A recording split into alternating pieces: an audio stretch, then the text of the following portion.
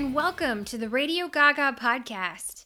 I'm your host, Justine Pyhowski, and I am very excited today to be talking about No Doubt and their 1995 album, Tragic Kingdom.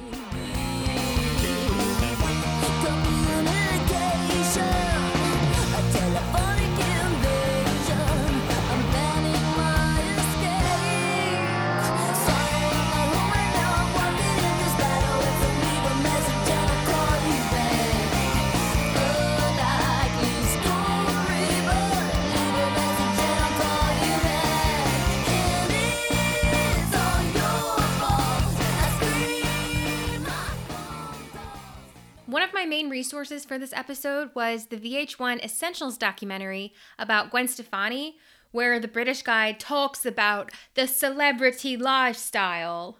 He was a little distracting, but overall, I learned a lot there. I also watched VH1's Behind the Music on No Doubt, and I read Rolling Stone, Spin, and some other online resources that I'll mention throughout the episode as well. Growing up, my parents were always so encouraging with anything musical. They still are. I got most of my music taste from my dad, but my musical abilities for sure came from my mom. I had played the piano and been a singer since I was really young, but I realized in 8th grade that neither of those would land me a place in the high school marching band. My mom had always told me how great it was being in the band when she was young, and I really wanted to do it. So with the encouragement of my parents, whose eardrums would probably later regret this encouragement, I decided to be a drummer. So I bought this cheap navy blue Pearl Forum drum kit and started taking lessons. I was okay, never that great, but I tried really hard and practiced a lot. The reason I bring all this up is I remember I had this pair of Zildjian black and white Adrian Young drumsticks, emblazoned with the No Doubt drummer's name on them. You're probably like, okay, cool. But I thought this little $8 pair of sticks made me the biggest badass on the planet.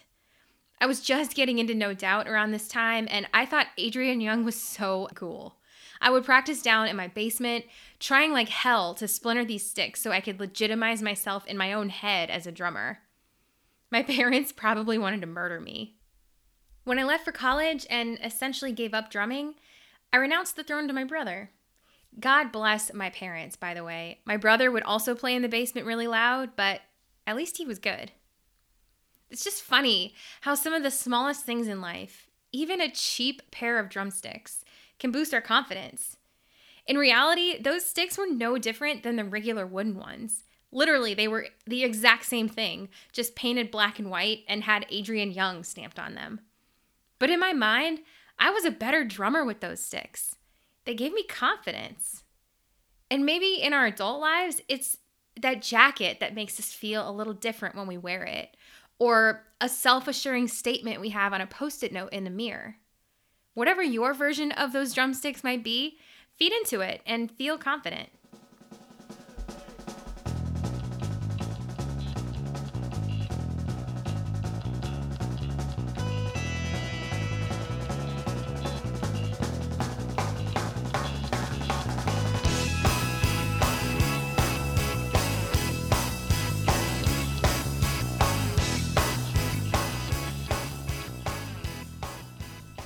I think before we dive into No Doubt, we should explore the roots of the ska genre first.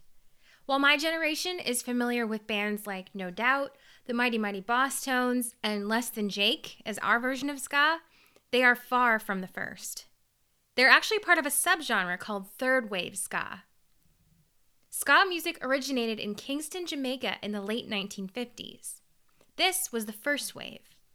Ska combined Caribbean calypso music with rhythm and blues and jazz from the United States. Here's a band called Byron Lee and the Dragonaires, one of the original ska bands from Kingston.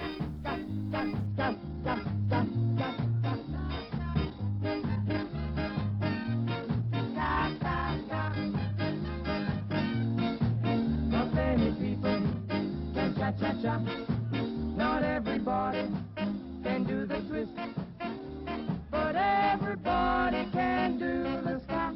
It's a new dance you can't resist. Ska, ska, ska. Byron Lee came to the United States and played at the 1964 World's Fair in New York, marking the beginning of the end of the first wave. At this point, they had realized American music, American soul music to be exact, was starting to get smoother and have slower tempos. So to follow suit with what Americans were listening to at the time, Jamaican ska bands slowed things down too, creating the precursor to reggae called rocksteady.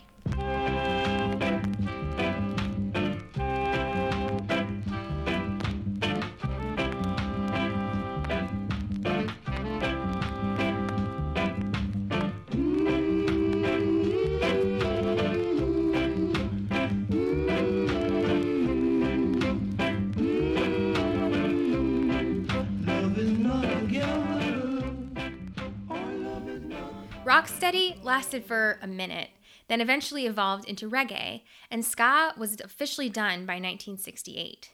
At least the first wave was. About a decade later, there would be a ska revival in Britain, which fused Jamaican ska with punk rock. This is called the two-tone subgenre, and is considered ska's second wave.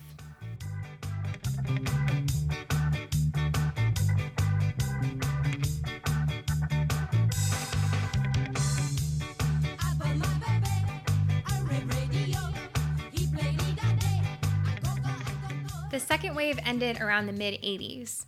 Though the two-tone subgenre was a small movement mainly confined to the UK, it was responsible for influencing the third and final wave of ska music, one that no doubt would play a major mainstream role in just a few years later.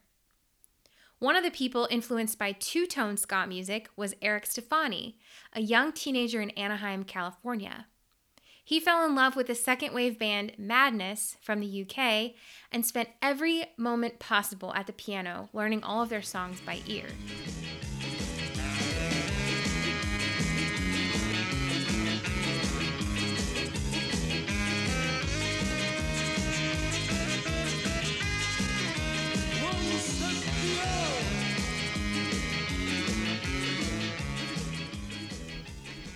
Eric Stefani constantly asked his sister, Gwen, to sing along as he practiced because he couldn't sing, but she could. In 1986, Eric and Gwen started a band with lead singer John Spence, with Gwen on backup vocals. They recruited a horn section, drummer, and guitarist, and started playing shows around Anaheim. John Spence was a super dynamic frontman, and everyone loved him. They gave the band the name No Doubt. At one of their shows in Anaheim, 16-year-old Tony Kanal was in attendance. He immediately knew he wanted to be a part of this band. Tony auditioned as their bassist and got in, and for Gwen Stefani, it was love at first sight. Gwen had the biggest crush on Tony, but he resisted, stating in a later interview that there was this unspoken rule that no one dates Eric's sister. But Gwen and Tony would eventually start dating in secret. Spoiler alert, their love story does not end well, but it would directly contribute to the success of Tragic Kingdom. But we'll get into that in a moment. By late 1987, No Doubt was becoming one of the biggest bands in Orange County. They were young, fun, and energetic, and their very small fan base loved them. Right before the new year, the band was told they would have the opportunity to play for a crowd of record executives at the Roxy Theater in West Hollywood. Frontman John Spence was so excited and made sure the band practiced like crazy after school and even through their Christmas break. But just a few days before the gig, the charismatic frontman shot and killed himself at the age of 18. No one in the band saw it coming. To them, John had seemed so happy, so in his element when he was on stage with this band. But in reality, he was battling demons no one could see. The band was left wondering if they should even continue on without him. After some time, they met up again and decided that continuing on was what John would have wanted for them.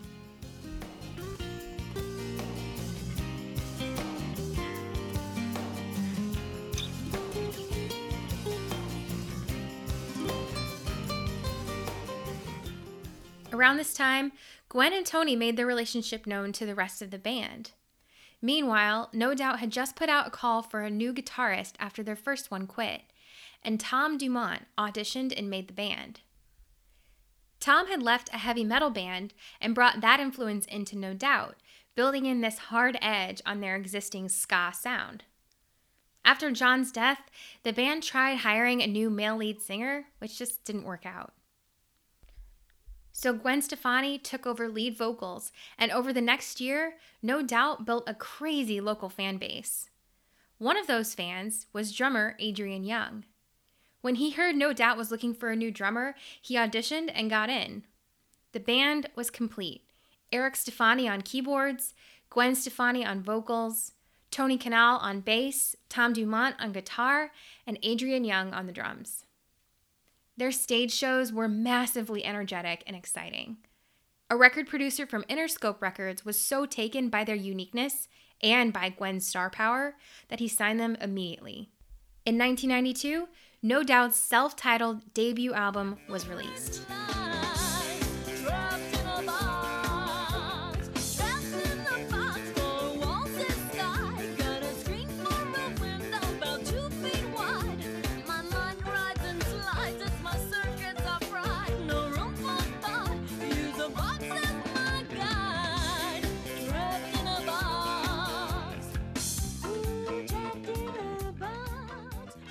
No Doubt packed into a cheap conversion van and went on a small tour to promote the album. The only problem was that no one knew who they even were. The band would go to these cities and find their album wasn't even available at the local music stores, so how would they? Instead of packed venues back home in Orange County, No Doubt was met on tour with near-empty bars and, in some cases, less people in the crowd than there were on stage. So this was like 92, 93 time frame, and what was happening at the time was grunge. It was all grunge, all the time in the United States.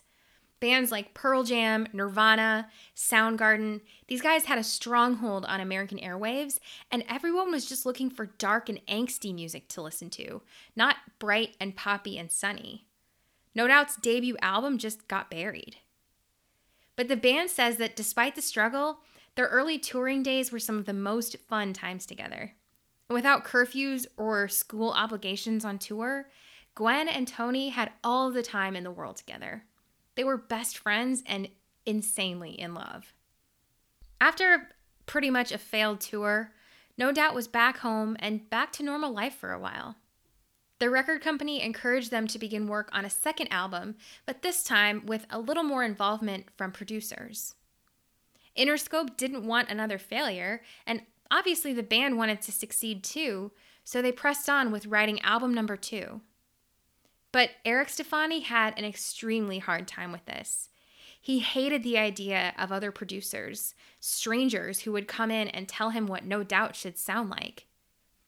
7 years after founding No Doubt, Eric Stefani quit his own band.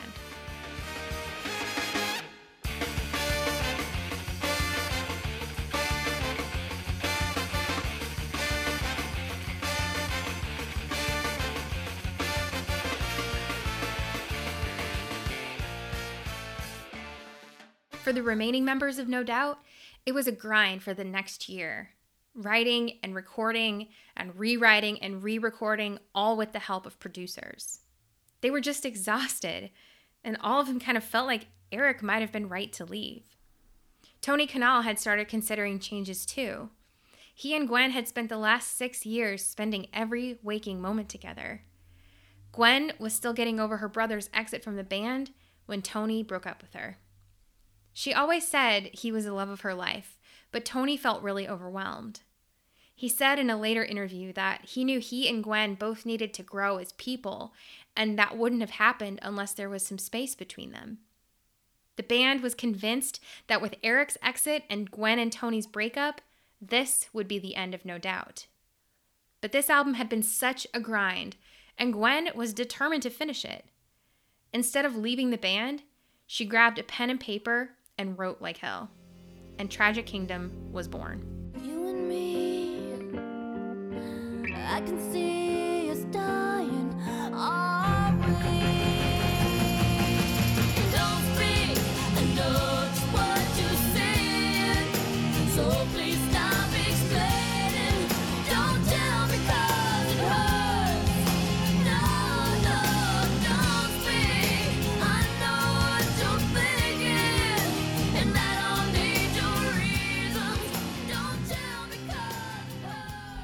given the struggle they had with their debut album, no doubt braced themselves for Tragic Kingdom to be another flop.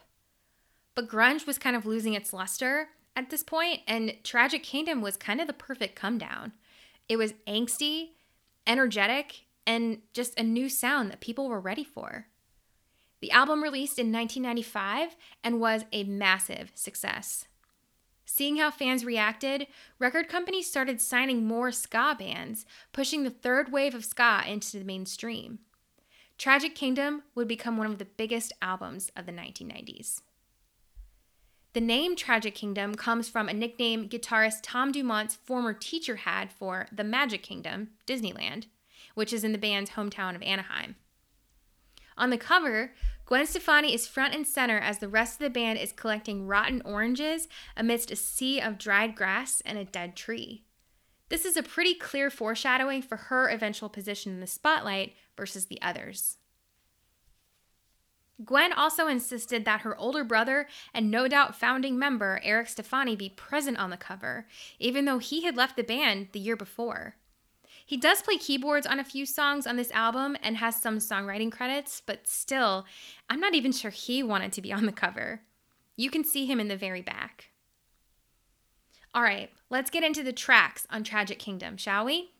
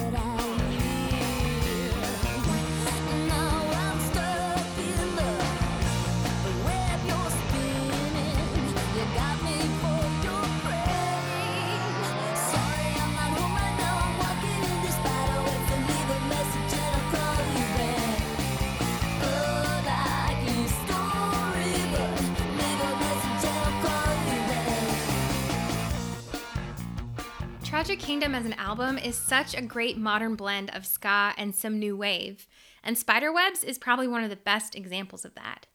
It's energetic, the lyrics are simple and straightforward, and I imagine this was a really fun one to hear live. Unlike a lot of the songs we'll get into that were written about her relationship with Tony, Gwen Stefani was inspired to write Spiderwebs after an admirer came to her window one night reading poetry that he had written for her.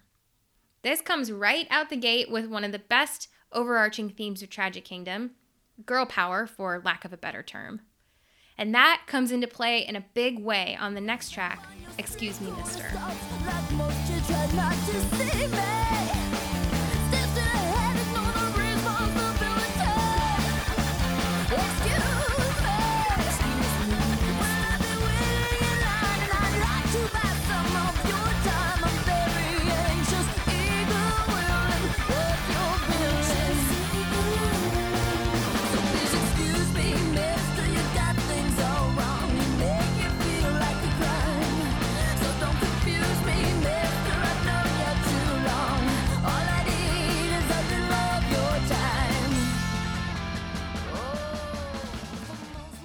Excuse Me, Mister is simple, yet it touches on a complicated frustration.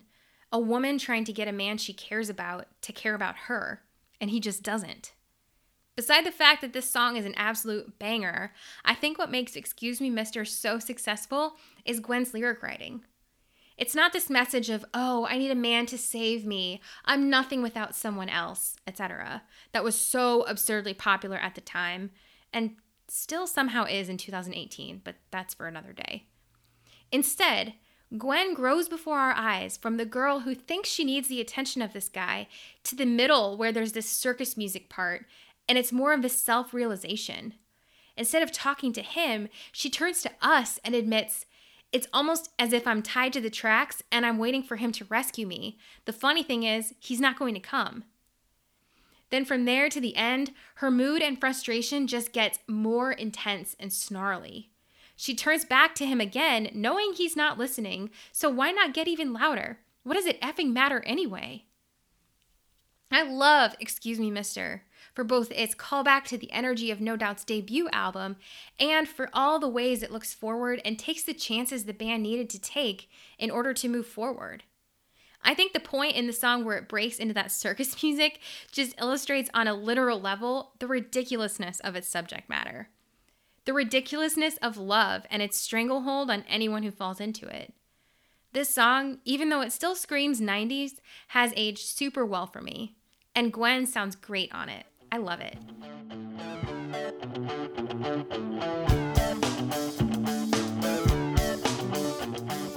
Take this pink ribbon off my eyes. I'm exposed and it's no big surprise. Don't you think I know exactly where I stand? This world is forcing me to hold your hand. 'Cause I'm just a girl, a little lonely. Well, don't let me out of your sight. Oh, I'm just a girl, already at my teeth. So don't let me have any rights. Oh, I've had enough to hear. As a frontwoman, Stefani was kind of an outlier at this point in her career. Mainstream female musicians, for the most part, seem to be separated into pretty specific genres. On the one hand, you had your grunge darlings like Courtney Love and bands like Sleater-Kinney and Bikini Kill. On another side, the mid-90s saw female musicians like Sarah McLachlan, Dido, Jewel, and Lisa Loeb drawing in crowds at Lilith Fair. Then you had R&B and pop queens dominating the airwaves like Madonna, Destiny's Child, and Mariah Carey. Then you had No Doubt. Gwen Stefani had attitude, but she wasn't grungy. Her voice was beautiful, but not sensitive. No Doubt's music was energetic like pop, but also had a horn section, punk guitar, and ska beats. They just stood out. And Just a Girl was the ideal first single off Tragic Kingdom because people finally had all the best of all of these worlds. The frustration in Gwen's voice, paired up with this sunny pop instrumentation and a beat you could probably mosh to at a live show. And singable as all hell. People went crazy for it. Just a Girl was the first song Gwen wrote for this album, and appropriately, the first song she ever wrote without the help of her brother Eric. He had always written the music for No Doubt, and when he quit the band, she and the other band members had to take over that responsibility. And she was the best at it. Gwen wrote this song one night after she got in trouble with her parents for driving home late at night from Tony's house. As for this song being considered a feminist anthem, I loved writer Wendy Hermanson's take on this song and on Gwen's particular brand of feminism at this point in the 90s. In her November 1995 piece for Band magazine, Hermanson talks of Gwen's position as that, quote, one does not necessarily have to choose between cowering in silence or screaming to be heard. One can be humorous and articulate, as well as independent and forthright, end quote. I just thought that was such a perfect description of Gwen's entire ethos, both then and now. It's a great vibe and relatable for myself as a woman. The way I express myself as a woman is not necessarily participating in feminist rallies, but I'm also not quiet about what I need from the people in my life. And I'm certainly not alone in that regard. That's why so many women deeply relate to Gwen Stefani as a writer and as an artist.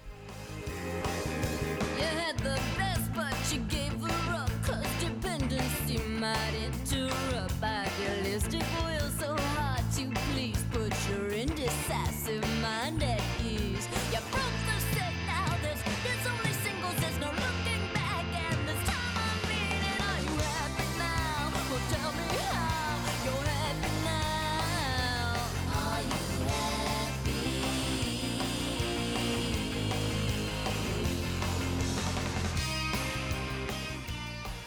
Happy Now is just a straight up, pissed off breakup song.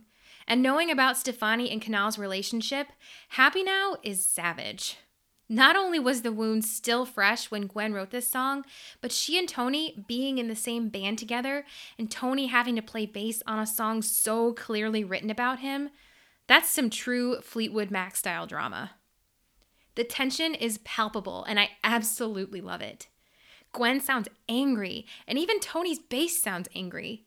The whole thing is just this perfect mix of pure emotion, ska, surf rock, and a pinch of Chili Peppers era Southern California funk.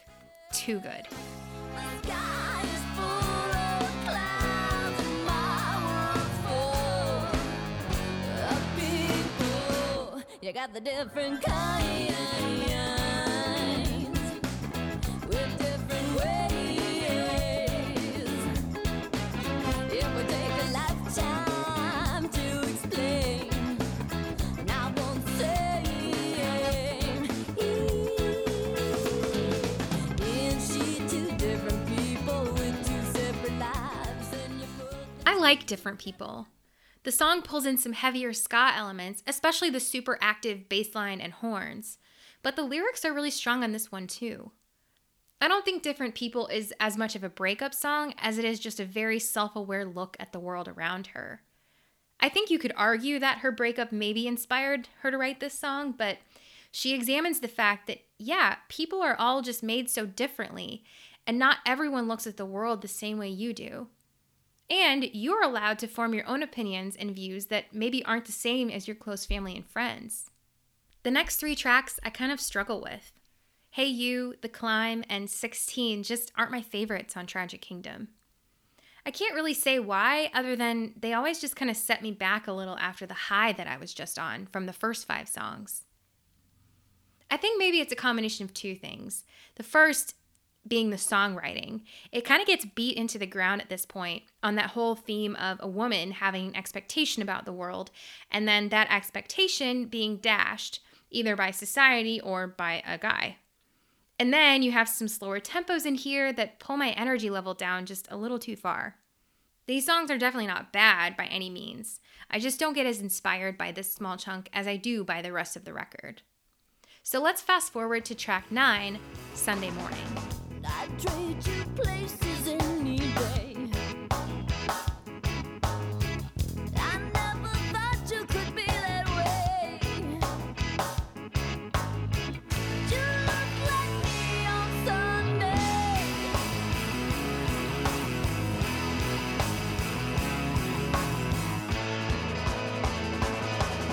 Well, you came in with the breeze on Sunday morning. Sure ain't changed yesterday. Without any warning, I thought I knew you. I thought I knew you. The songwriting credits on Sunday Morning have Tony Kanal listed first, who tells Complex Magazine that he wrote the chords to this song for Gwen one day when she wasn't feeling well. They were at his parents' house in California, and Gwen was in the bathroom. Tony was serenading her outside the door with a song that sounded like Sunday Morning, but the lyrics were about her not feeling well. The lyrics to Sunday Morning were later written by Gwen to reflect her relationship with Tony. Drummer Adrian Young says this is one of his favorite No Doubt songs. The music video for Sunday Morning is really good. They shot it at Gwen's grandparents' house in Anaheim all in one day. The video shows them rehearsing in the garage together. Then they all start to leave rehearsal. Gwen goes off to the store. Tony gets a pot of water boiling on the stove. Adrian sets the table, and Tom starts making the pasta and sauce. The band later told Complex Magazine that this was reflective of the time before the band was successful. They'd practice in the garage and then make a big, cheap spaghetti dinner and hang out. The video captures this sweet story of their friendship and ends in a big, fun food fight.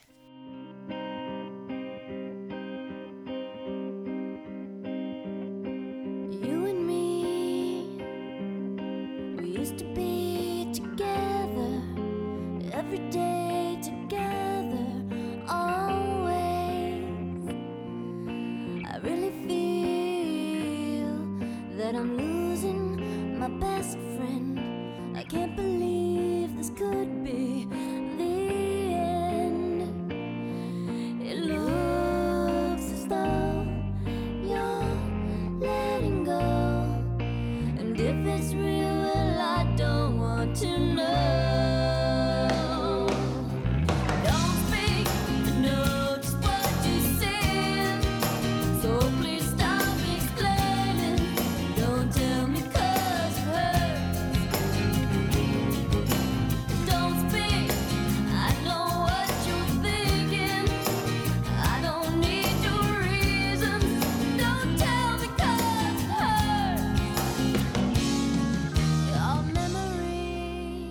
Don't Speak has made me cry before, and not just once.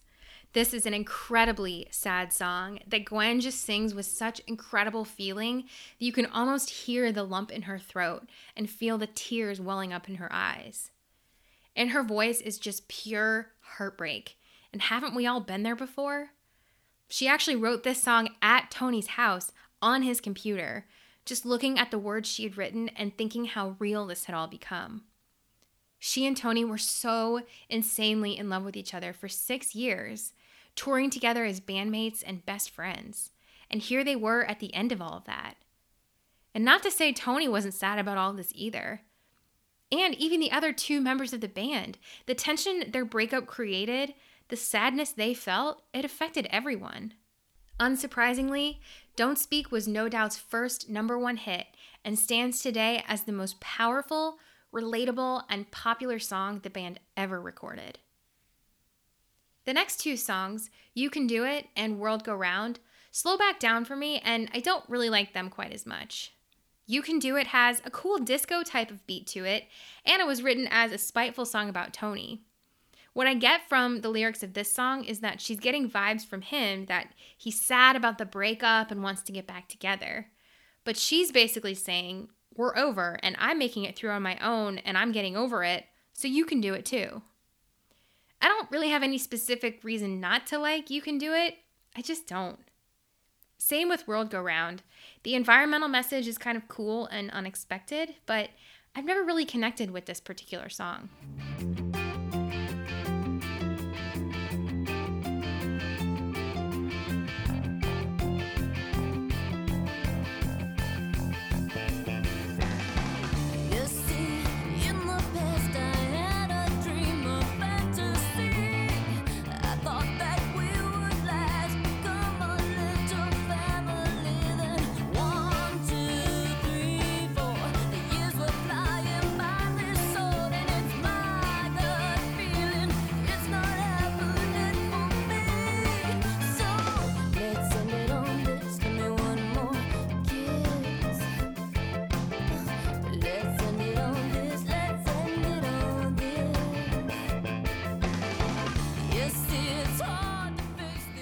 I think Ended on This is super catchy and sort of has this feeling of closure in a way. Gwen and Tony's breakup was still a very new thing at this point. In fact, this was written so early on that it's one of the songs with Eric Stefani as a co-writer. The lyrics of Ended on This are so relatable to anyone nearing the end of a relationship. You've become so attached to each other, addicted in a way, and one or both of you knows it's time to let go. The going blows as it snows on those about to get in on heads that are small disillusion. As they enter, their unaware was behind castle walls falls. But now it's written in stone, the king has been off the throne by just elite fools in the power of the people shall come to believe they do rule. They pay homage to a king whose dreams are buried in their mind. The tears are buzzing still, icicles drip from his eyes. Welcome to the tragic kingdom. Cornfields of popcorn and yet to spring upon.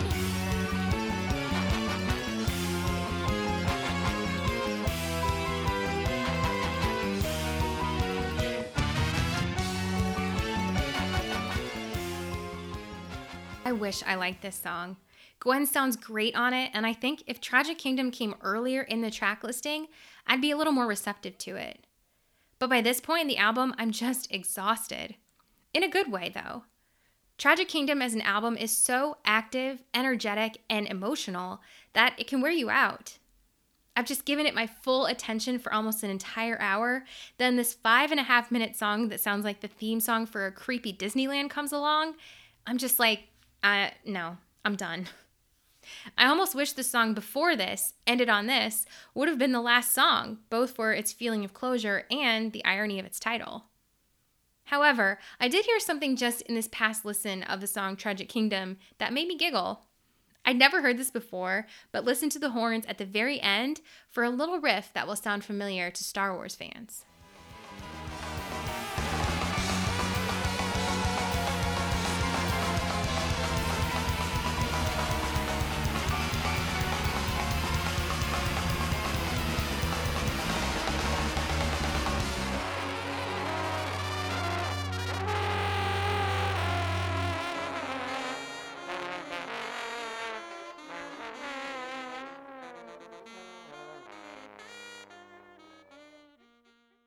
No Doubt's first big touring experience came when their record label set them up on tour with Bush and the Goo Goo Dolls in 1996.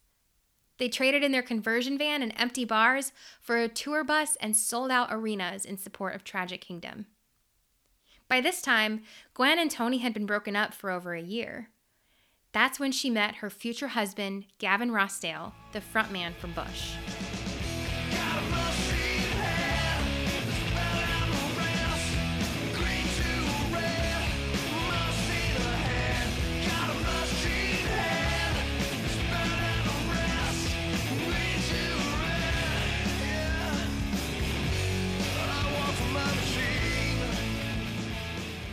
Tragic Kingdom had become a massive success.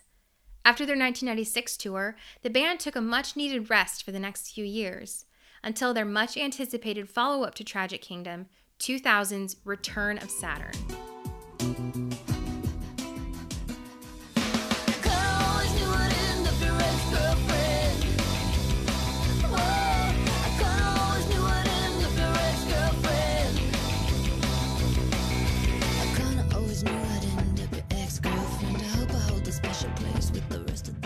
Critics and fans alike were crazy for Return of Saturn, and the band became more and more popular by the minute. But it was around this time that the wedge would drive even further between Gwen and the rest of the band. The media became more and more interested in what she had going on. No Doubt, for instance, would be photographed together for magazine covers, only to find the finished product on the shelves with just Gwen on the cover. In 2000, No Doubt was still going strong, but Gwen started branching out a little, providing guest vocals with other artists. Her first of many of these contributions was Moby's song Southside.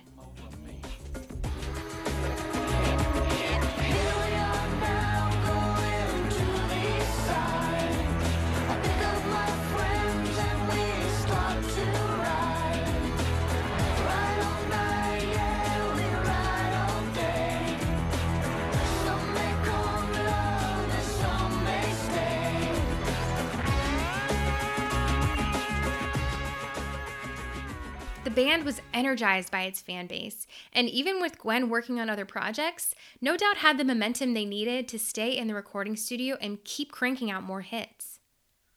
Every night they toured for Return of Saturn, the band would throw these after parties where people danced to Jamaican dancehall reggae.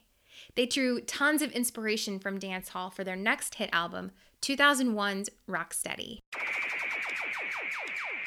Hey baby, hey baby, hey. Girls say, boys say, hey baby, hey baby, hey. Hey baby, baby. I'm the kind of girl that hangs with the guys, like a fly on the wall with my secret eyes. Taking it in, try to be feminine with my makeup bag, watching all the same. Misfit, I sit, lit up, wicked. Everybody else surrounded by the girls with the tank tops and the flirty words. I'm just sipping on chamomile, watching boys and girls and the sex appeal. With a stranger in my face who says he knows my mom and went to my high school. All the boys say, hey baby, hey baby, hey. Girls say, hey baby, hey baby, hey. Hey baby, baby. Hey baby, hey baby, hey. Boys say, hey baby, hey baby, hey. All the boys get the girls in the back. The band recorded a good portion of Rocksteady in California, but also traveled to London and Jamaica to work with different performers and producers. You can hear so many different musical styles on Rocksteady. Reggae and ska are still the anchor, but there's Jamaican dancehall and a ton of new wave, inspired by bands like The Eurythmics, Depeche Mode, and The Cars. Rocksteady also marked the beginning of a lifelong friendship and partnership between Gwen Stefani and Pharrell Williams, who co-wrote Hella Good. Come here a little closer, 'cause I wanna see you, baby, real closer. You got me feeling hella good, so let's just keep on dancing. You hold me like you should.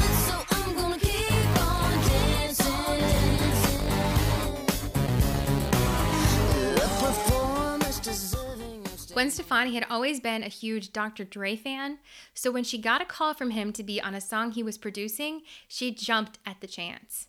The result was 2001's Grammy Award-winning song, Let Me Blow Your Mind with Eve.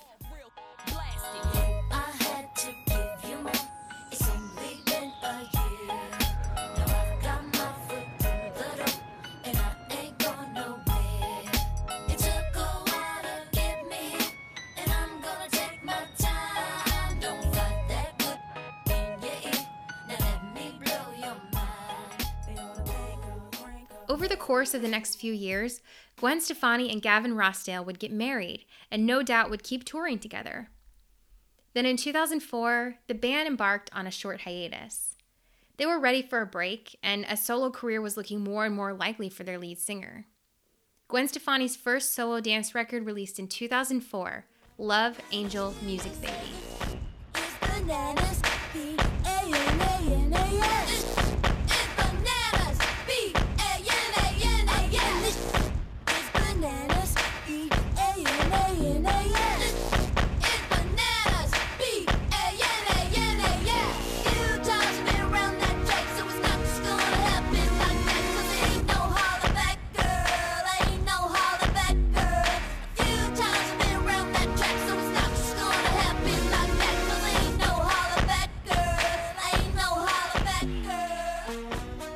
It was around the same time that Gwen got really inspired by Japanese culture and started surrounding herself with some new muses, the Harajuku girls. Harajuku Station is the shopping district in Tokyo where kids gather on the weekends to show off their individual senses of style. Gwen had 4 Harajuku girls following her around all the time to interviews. They were dancing on stage with her and even inspired her to start a clothing line, Lamb, which stood for Love Angel Music Baby. 2004 also marked Gwen Stefani's film debut, cast as Jean Harlow in Martin Scorsese's film The Aviator. She launched her first solo world tour in 2005, around the same time she found out that she and Rossdale were going to have their first child. With some unfinished tracks from the Love Angel Music Baby sessions, Gwen had more material to start working on her second solo album, 2006's The Sweet Escape.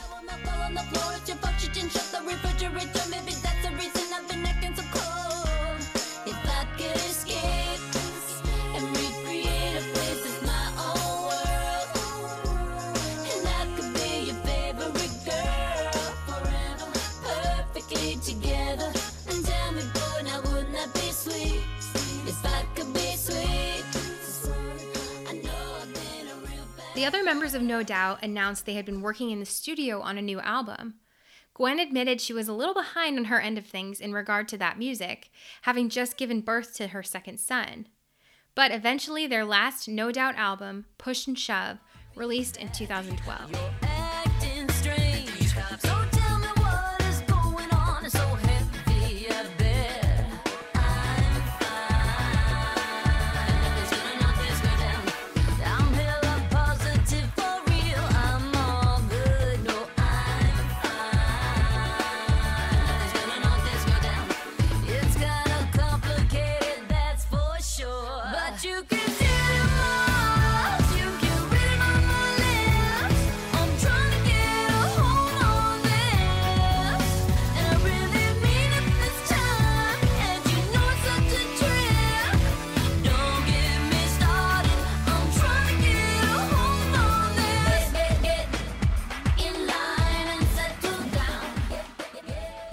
After giving birth to her third son in 2014, Gwen was announced as Christina Aguilera's temporary replacement on the NBC talent show The Voice.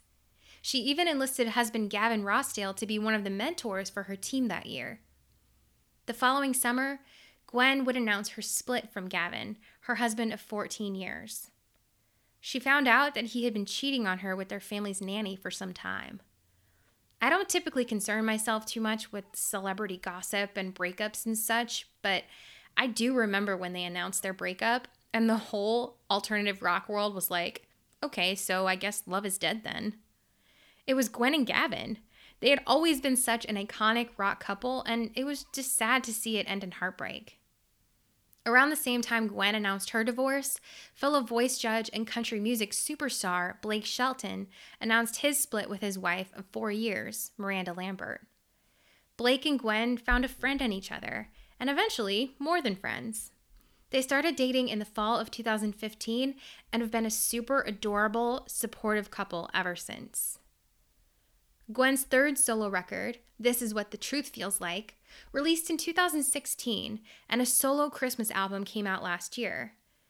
Gwen is currently headlining a 25-date Las Vegas residency through next March. As for the other members of No Doubt, Gwen Stefani's brother, Eric Stefani, went on to become an animator on The Simpsons.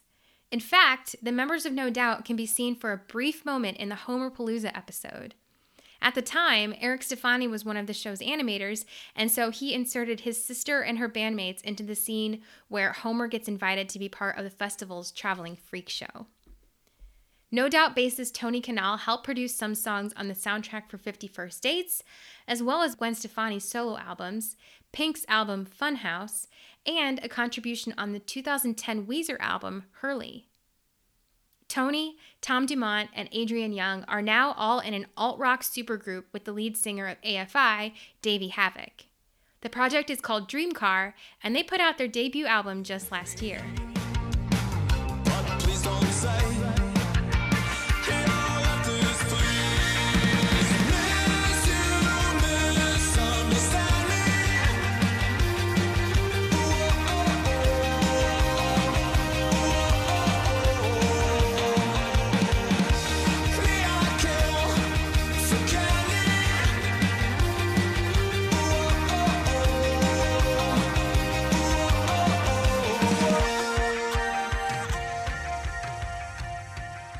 Thank you so much for joining me today.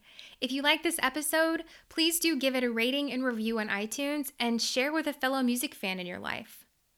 Join me back here next Tuesday when we tackle one of the hottest artists right now, rapper-songwriter Post Malone. I've been listening to his 2018 album Beer Bongs and Bentleys for the last few weeks, and I'm kind of fascinated by it. And it was just nominated for Album of the Year. I'm really excited to talk about this one. So give Post Malone a listen, and I'll see you back here next week.